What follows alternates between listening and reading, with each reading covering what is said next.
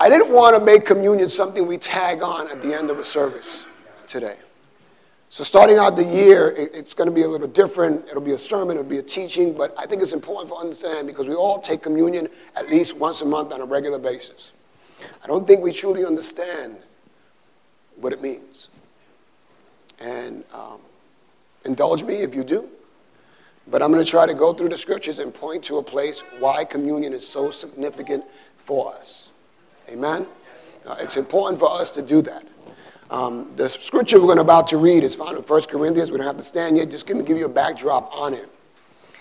Corinth was a church that obviously Paul himself was responsible for. Paul didn't establish a church and then move away and then go all over the place and didn't take care of that church. He made sure that he took care of the church. Apparently, through some oral communication or a letter that was written to Paul, there were some things that were going on in the Corinthian church that Paul had to address. Now, leaders are responsible for the spiritual formation of the people that God has entrusted them. The sheep don't belong to us, they belong to God. We are shepherds responsible to God. So ultimately, what Paul had to do was pen this letter back. And the scripture we're about to read, it's his response to the stuff that was going on at the church, specifically around communion and the way people were taking it and acting around it. So if we can all stand, we're going to read 1 Corinthians chapter 11, verses 17 to 27. I know it says 34. If you have your sermon map, it's with you. But I wanted to truncate it and just go to 27 and kind of dive into what God has to say today. Amen? We can all read together. It's important for us to read. Why do we read? We read because faith comes by hearing, and hearing the word of God. Amen? So at the count of 3, let's all read together. As soon as we get the image on the screen, it's coming. Amen. Okay, 1, 2, 3. Following directives, I have no praise for you, for your meetings do more harm than good. In the first place, I hear that when you come together as a church, there are divisions among you, and to some extent, I believe it. No doubt there have to be differences among you to show which of you have God's approval. So then, when you come together, it is not the Lord's Supper you eat. For when you are eating, some of you go ahead with your own private suppers. As a result, one person remains hungry and another gets drunk. Don't you have homes to eat and drink in? Or do you despise the church of God by humiliating those who have nothing? What shall I say to you? Shall I praise you? Certainly not in this matter. For I received from the Lord what I also passed on to you. The Lord Jesus, on the night he was betrayed, took bread, and when he had given thanks, he broke it and said, "This is my body, which is for you. Do this in remembrance of me." In the same way, after supper, he took the cup, saying, "This cup is the new covenant in my blood. Do this whenever you drink it in remembrance of me. For whenever you eat this bread and drink this cup, you proclaim the Lord's death until he comes. So then, whoever eats the bread or drinks the cup of the Lord in an unworthy manner will be guilty of sinning against the body and the blood of the Lord." Amen. It's the reading of God's word. Everybody have a seat, please. I'm going to sit a little bit because I'm getting old and I pulled the calf muscle. And it's easier for me to sit sometimes. But I also want to invite you into this space now so that we can begin to kind of understand what this is talking about. The Corinthians were obviously a church that was mixed And because of it, what began to happen was some of the celebrations that they had, they started to bring into the church. It's not unusual. It happens a great deal today in evangelism that people, have certain ideas and certain gimmicks and certain pomp and circumstance and lighting and all that stuff to kind of create this atmosphere where a euphoric kind of sense of excitement and charismatic, and people get excited, but then they leave the place and don't know what the message was about. They knew the color of the lights, they knew what the person was wearing, but they didn't know what the message was about. I think that the Corinthians had this love feast that they always used to throw. And they forgot what communion was about. There were 4 specific things that the early church committed themselves to, and one of them was the Lord's Supper. The other 3, of course, was the teachings of the apostles, prayer, and fellowship. You find that in Acts chapter 2, verses 40 to 44. You can look at it on your time and make a note on your paper that you have in front of you. But it's important for us to understand that the communion was instituted by Jesus Christ. It's not the Passover. And I think sometimes, because it happens about the same time that we get this huge break in our school year or our work schedule, that April comes around and we have this, Easter, we think that it's a Passover. Not. The Passover was established by God as a direct result of the oppression that was instituted upon his people. And in Exodus chapter 12, when you see that God was about to unleash the destroyer. That's how the scripture brings it up. Not this comic Marvel book kind of guy, but God was about to release the final plague on Pharaoh and Egypt so that he can let his people go. And he specifically told Moses and Aaron, listen, I'm about to turn it up in here. And the firstborn of male of every home and animal, they're just going to die. But the way that you're going to escape this, the way that you're going to be able to get away from this is if you kill a lamb and put its blood over your door and your lintels. That means the door and your post. And when the destroyer comes, if he sees the blood, he will pass over. Tracking with me? Okay. So God makes this provision for his people so that nothing happens to them. But he said this, if I see the blood, I will pass over. So the communion is not the Passover, because I want to read a scripture in Luke chapter 22 that I want us to follow along with, because I want us to see that what we see in the Old Testament is really a foreshadowing of Christ's crucifixion. The story throughout the Bible is about a lamb. From the very beginning in Genesis, he had to cover his people after they sinned. Someone had to die. And they were covered, unlike the beautiful pictures with little leaves and stuff like that running around. No, it was blood had to be shed to cover their sin. You see it in Genesis when Abraham was asked to take his son to sacrifice him at this altar that was set up. And God provided then also. We fast forward to Luke chapter 22, verses 1 through 23. I'll read it because I want you to see the narrative. Because a lot of times we spend a great deal of time defending the deity of Jesus and forget that he was a man. That God emptied himself and became man. And that he was hungry, that he felt pain, that he wept, that he had to sleep. Like we think that he was a superhuman person that just floated and walked around with no concerns of his own. And in Luke chapter 22, it says, now the festival of unleavened bread, called the Passover, was approaching.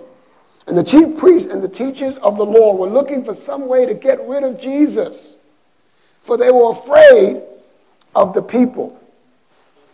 Why would they be afraid of the people? Like, think about that. There was something that Jesus was starting to do that people, that the powers that be were concerned about. Then Satan entered Judas, called Iscariot, one of the 12. And Judas went to the chief priests and the officers of temple guard and discussed with them how he might betray Jesus. They were delighted and agreed to give him money. he consented and watched for an opportunity to hand Jesus over to them when no crowd was present. Then came the day of the unleavened bread, on which the Passover lamb had to be sacrificed.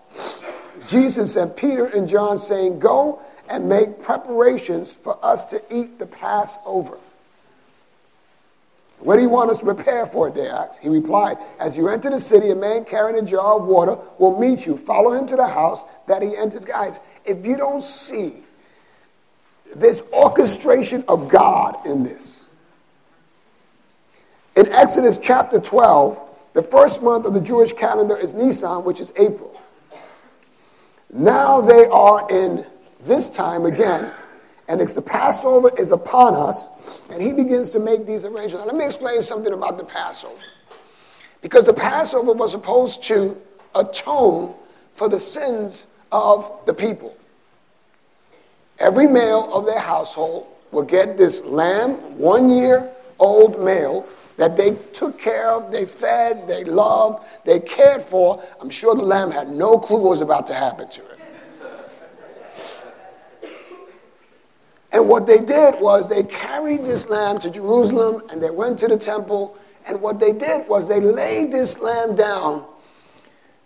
And people say it was just putting their hand on it, but historians indicate that what they literally did was they put their weight upon this lamb. They literally leaned into it so that the weight of their sin, the weight of their home, because for every male, he took his household, their sin. Not everybody can go to the court. So what they did was he leaned against it, and the weight of his sin, the weight of the sin of his household, was then transferred. As he's holding on and leaning onto the lamb like that, the high priest would walk by and slit its throat.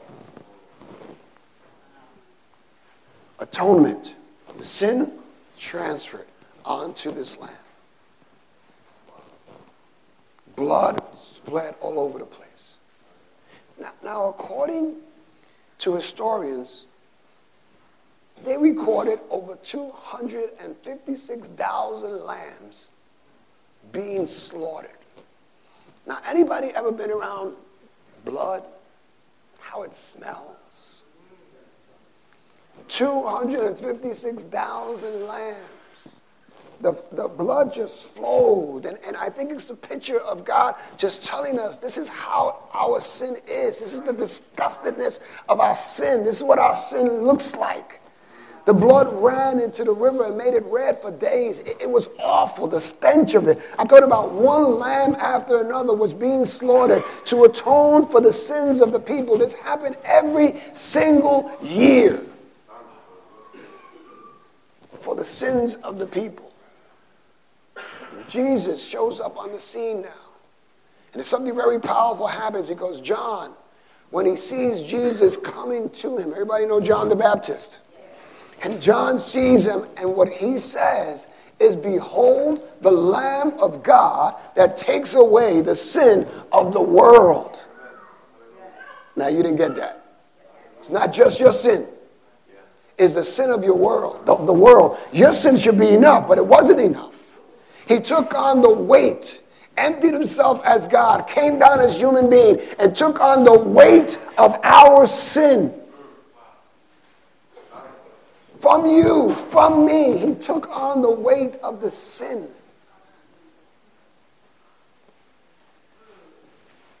He took it for you. He took it for me. A lot of us think that we got to get good to get God. God already made it good. God arranged everything. He took everything, every sin that you've ever committed and will commit. And sometimes you get caught up in your stuff still and you're wondering, man, when am I going to get this? When am I going to get this? You get it when you understand the gospel. And the gospel message is that this lamb was slaughtered for you. For me. For all of us. Now, I don't know about you, but that provokes me to respond to this overwhelming love. And someone loves me that much that they would die for me. Not only die, because leading up to it, as you see, they already were plotting to kill him. His best friend betrays him. right? Like one of his inner circle. And then on top of that, it's not enough just to, eventually get to the cross. You get a beat down. You get ridiculed. You get a punch in the face. They tear at your beard. They give you a crown of thorns. Guys, you have to get this picture because I truly believe it's the reason that you still keep doing the nonsense you keep doing. You don't understand the gospel. You see, you fall on one side where it says, oh, God loves me, and you go on doing the same thing over and over. God's going to forgive me, so therefore I don't have to do any work because he did it all. No! He didn't do it all so you can keep doing what you're doing. He did it all so you can change.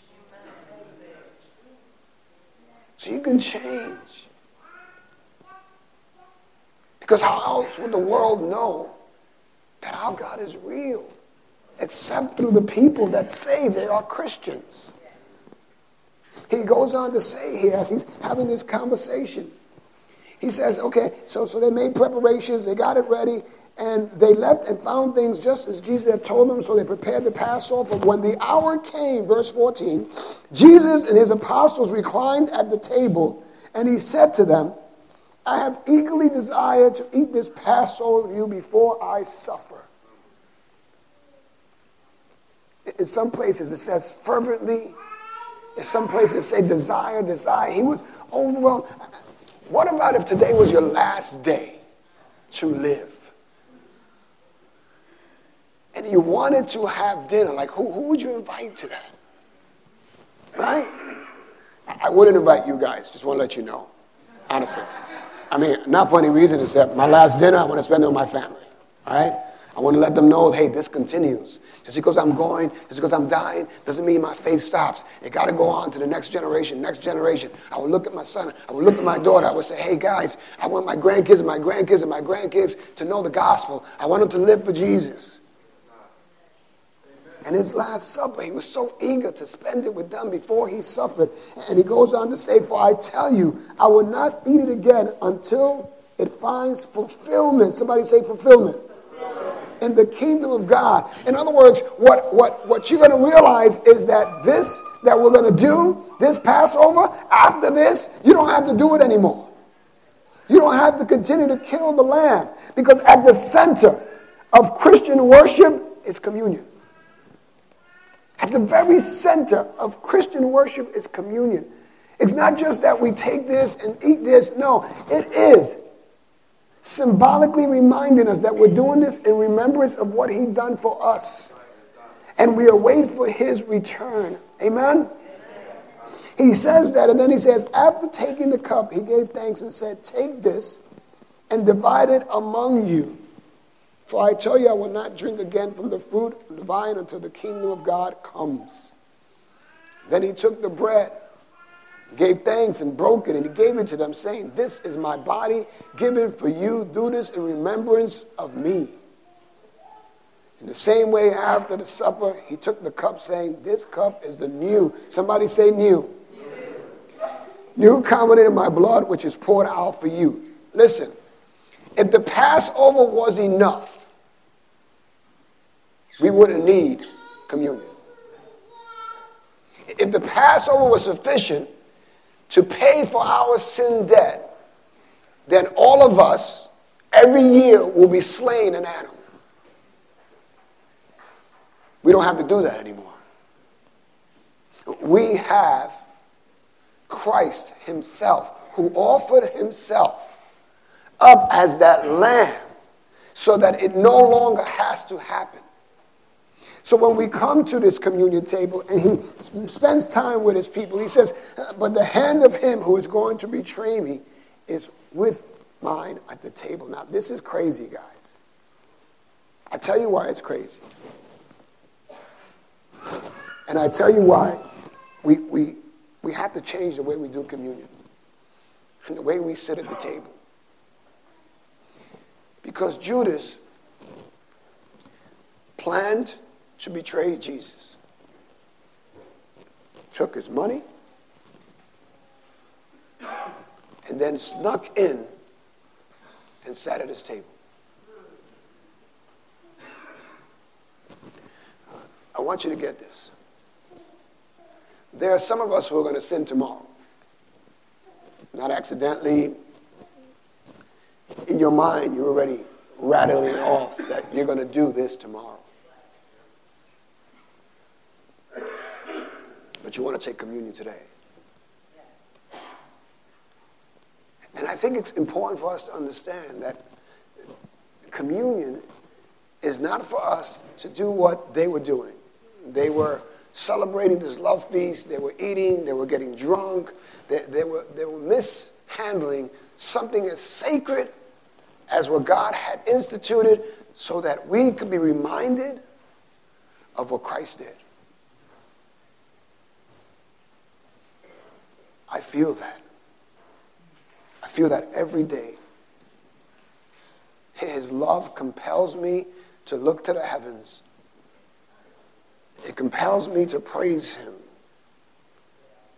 It reminds me that everything that needed to be done is done.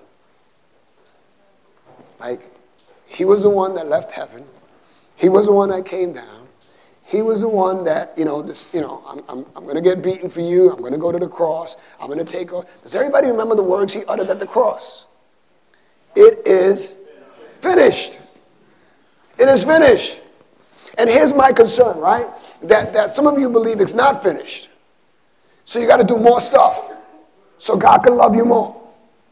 You got to act in a particular way so God can love you more. God is not going to love you any more, any less than he loves you right now. And it's important for us to understand that because that's the gospel. The gospel is that God loves you so much that he sent his son. And you don't embody that because when he sent his son to do what? Not to live in a palace, to be born in meager conditions, to go. No, he didn't have a whip to drive around. He walked everywhere. Like people that just didn't like him. And then he's got to go through this torture. He's got to go through this whole thing to get to a place where he would take on the sin of the world. And when he said, it is finished, it is finished. So if you're in this room and you think that you have to work so God can love you more, you're in the wrong camp. But if you're in this room and you say, God loves me, so therefore I can live however I want, you're in the wrong camp too. God's love for us demands a response. And that response is this whole thing we call sanctification. That because of the gospel, because of this message, because of this great truth, that every single day, as I cry out to God and he empowers me through his word and his spirit, that I would walk with him. That I would be with him. So communion with Christ is union with Christ. It's not a separate thing. Communion with Christ is union with Christ. It's not two separate things. It's not a meal. It blew me away because Judas went and did this act, and he had the money. It was probably in his pocket, and he was like sitting there, and he's eating, and then Jesus just drops it and says at the very end, yo, the one who's going to betray me is right here. I don't know about you. I'm like, not me. Not me. Maybe it's John. Maybe it's Peter. Hey, like everybody starts thinking, but listen, it's you. It's me. If we come into the communion and we don't acknowledge the great sacrifice that was made for us, the finished work of the cross, how we don't have to kill a lamb anymore because the lamb has already been slain. And by the way, as you read the gospel, you get to Revelation, it is the lamb who opens the scrolls and no one else can open. So I'm saying this because, man, we got to do, I started out early in the new year and I was like, man, this is a new year. There's got to be a difference. And I'm not saying about resolutions. Forget about that. You're not losing weight. Forget about it. That's it. After 45, you're done. It's a wrap. It's a wrap. People think, no, listen. We go all do an exercise. Let's all pinch right now. It's not going nowhere. Oh, boy. That was rough. But think about it, it's not about resolutions. It's about acknowledging that it's already been done, that it's finished. And all I got to do is respond to his love every single day, man. If I ask every single person in this room, you would say you love Jesus. But your beliefs transfer into behaviors. And in this new year, it's new. So when I find myself acting old in this new year, I'm asking people around me, hey, Pastor, that looks old. I don't want to bring old stuff into the new year. I don't want to bring my old attitude into the new year. And people, if you're in this room, man, and you're still carrying this old stuff, guess what? It's not a new year for you. It's another year. That's all it is for you. It's just another year in which the drudgery of the past is going to come up on you again. You know why? Because you haven't resolved it. That word new means dead. We didn't celebrate, hey, happy another year. No, it's happy new year. So begin to evaluate, assess your reality, look at yourself and says, man, is this old stuff that I'm bringing into this new year? And how is this affecting me? How is it affecting my relationship with the Lord? The sacrifice that he made, is this what he asked me to do? Is this what he called me to do? Change lives. Born again. Regeneration. A newness of life that comes as a direct result of something that's been done for us that you and I cannot do for ourselves. Jesus came to die. I love the fact that the grave could not hold him. I love the fact that the grave was not a resting place. It was a launching pad. That's what it was. And so much so that even today he intercedes for you and I. The Holy Spirit comes to give us help when we can't even do it on our own. I don't know about you, but I can't be good. I can't be good. I don't know if you think you're good. I'm sorry, but I can't be good. Left to my own devices, I am a horrible individual. You should flash my thoughts on the screen sometimes. They're pretty horrible. But I understand what Jesus did. So I'm reminded of the word to bring those thoughts captive. Think on things that are holy and noble and pleasant, and think on the Lord. I don't let those things run too much with me.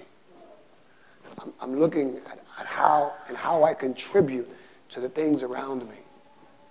People that I harm, the things that I think, the things I don't do and do.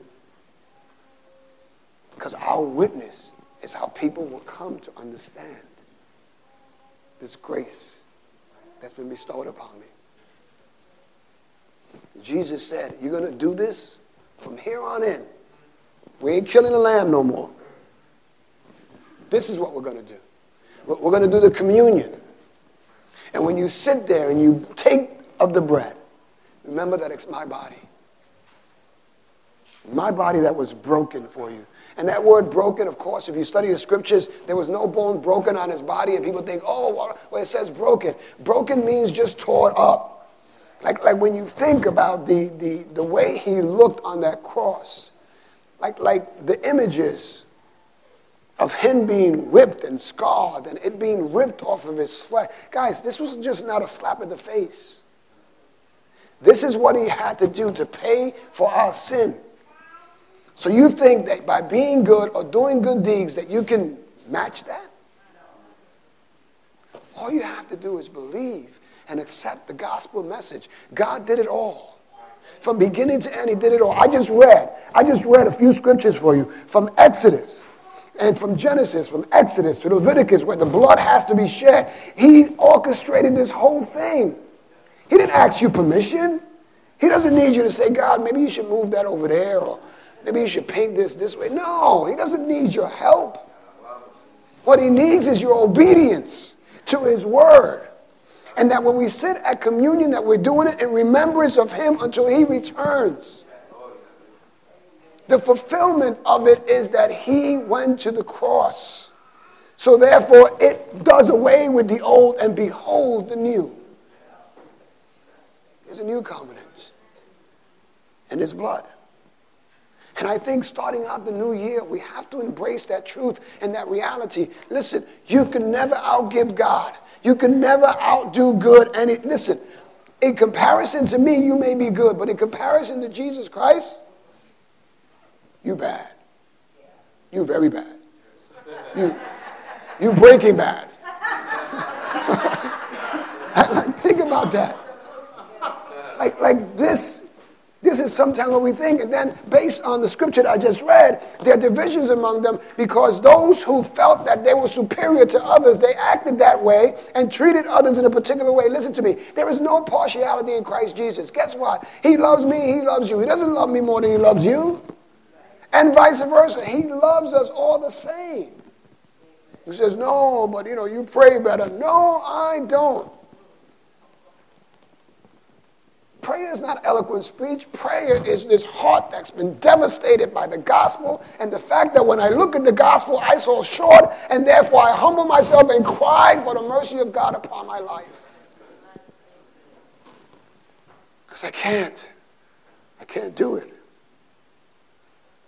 I try getting good, for a little bit, and then it doesn't work. I try these resolutions. I'm going to go to the gym twice a week. And then I roll over, and it's like, I'll double up next week. Right? I'm going to try to be a better husband. And then I find myself falling. I'm going to try to be a better father, try to be a better friend, and sometimes I let my friends down. See, my righteousness is not found in them. It's found in Jesus Christ. So when I find myself falling short with them, I run to Jesus. When I don't get the validation, I run to Jesus. Because my righteousness is like filthy rags before the Lord. I got to take on his righteousness. See, we're justified the minute we say yes to Jesus Christ. I'm not guilty anymore. So why, after being found not guilty of every crime I've ever committed, why would I go back and commit a crime again? Why? I either don't understand exactly what just happened. I'm facing, triple, life sentence, and Jesus steps in and says, no, I'll do this for you. And I'm like, hey, thank you, Jesus. And then I go and catch another charge. That's what we do when we don't understand the gospel. The purpose of him doing that is so that you can be free. So you can be free from bondage. You can be free from this desire to want to sin and want to go out and do this stuff. You can't change unless you're willing to accept the fact that the gospel already has made change possible. We can't get good. Just can't. And Judas slips into the communion table and sits there and he drinks and he eats. And he smiles and probably tells a couple of jokes.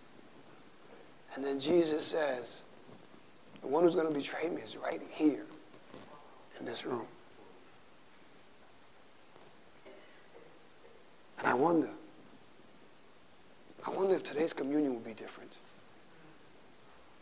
I wonder, based on what we heard and what communion is, that we would at this moment begin to just ask the Lord for forgiveness. Because I haven't looked at the communion like this. I think it's kind of a ritual and tradition. Everybody does it, so I'm going to do it too. But the scriptures are clear that when you take it that way, all you do is causing sickness upon yourself and harm upon yourself. Guys, and if you're a Christian, it means Christ-like. You become this Christ follower. Imagine if the early Christians, and we could see that in Corinthians, their struggles, forget and lose sight of these things. We wouldn't have a church. Just Christianity would not exist. But as I look and I study, I realize that there were people who just got it. And they ran with it. Every single day of their lives, they understood that it's all about Jesus. He paid the price. He took the beating. He went to the cross. He resurrected. He's interceding. He's helping me. This is it. Some of us just think that mentally, I understand that. But you don't understand it. If you're still in a place where this is what you want to do and it's contrary to what he's asking you to do, then you don't get it. And guys, maybe we've done a poor job of presenting the gospel.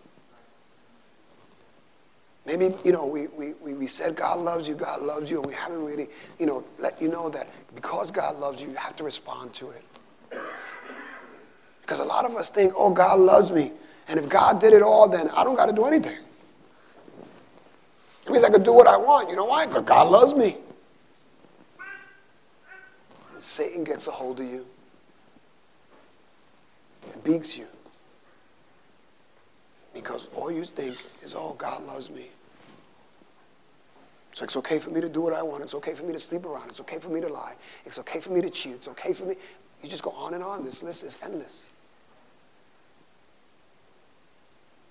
Jesus did it so that we can live and be free. Don't you want to be free? I mean, it's a new year. Don't you want to be free? Because the way it begins is us embracing the reality of the things we do.